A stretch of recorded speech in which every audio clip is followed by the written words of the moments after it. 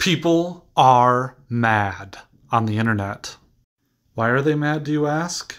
Because a former state senator named Nina Turner tweeted that insulin should be free and that medicine should be free.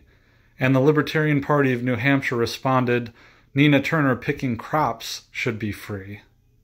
Nina Turner responded, this is racist and anti-black, period. In no way is advocating for free insulin comparable to chattel slavery, shameful and uneducated. Many libertarians will understand that this is a very bold, and some may say offensive way, of saying that there's no such thing as a free lunch. The point being that someone is going to have to pay for the insulin no matter whether it's free or it's not free.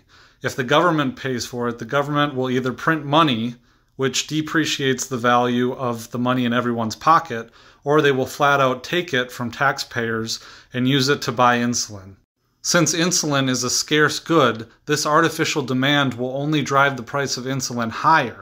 Nina Turner says that in no way is comparing this economic truth akin to chattel slavery.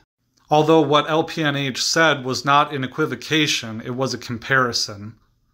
The reality is that if you end up ultimately taking 17% of someone's annual income, is that person not a slave for 17% of the year?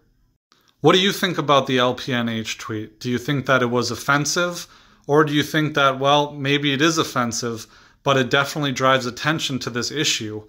And you can't deny that it has, because people all over the internet are now talking about libertarianism and those ideas.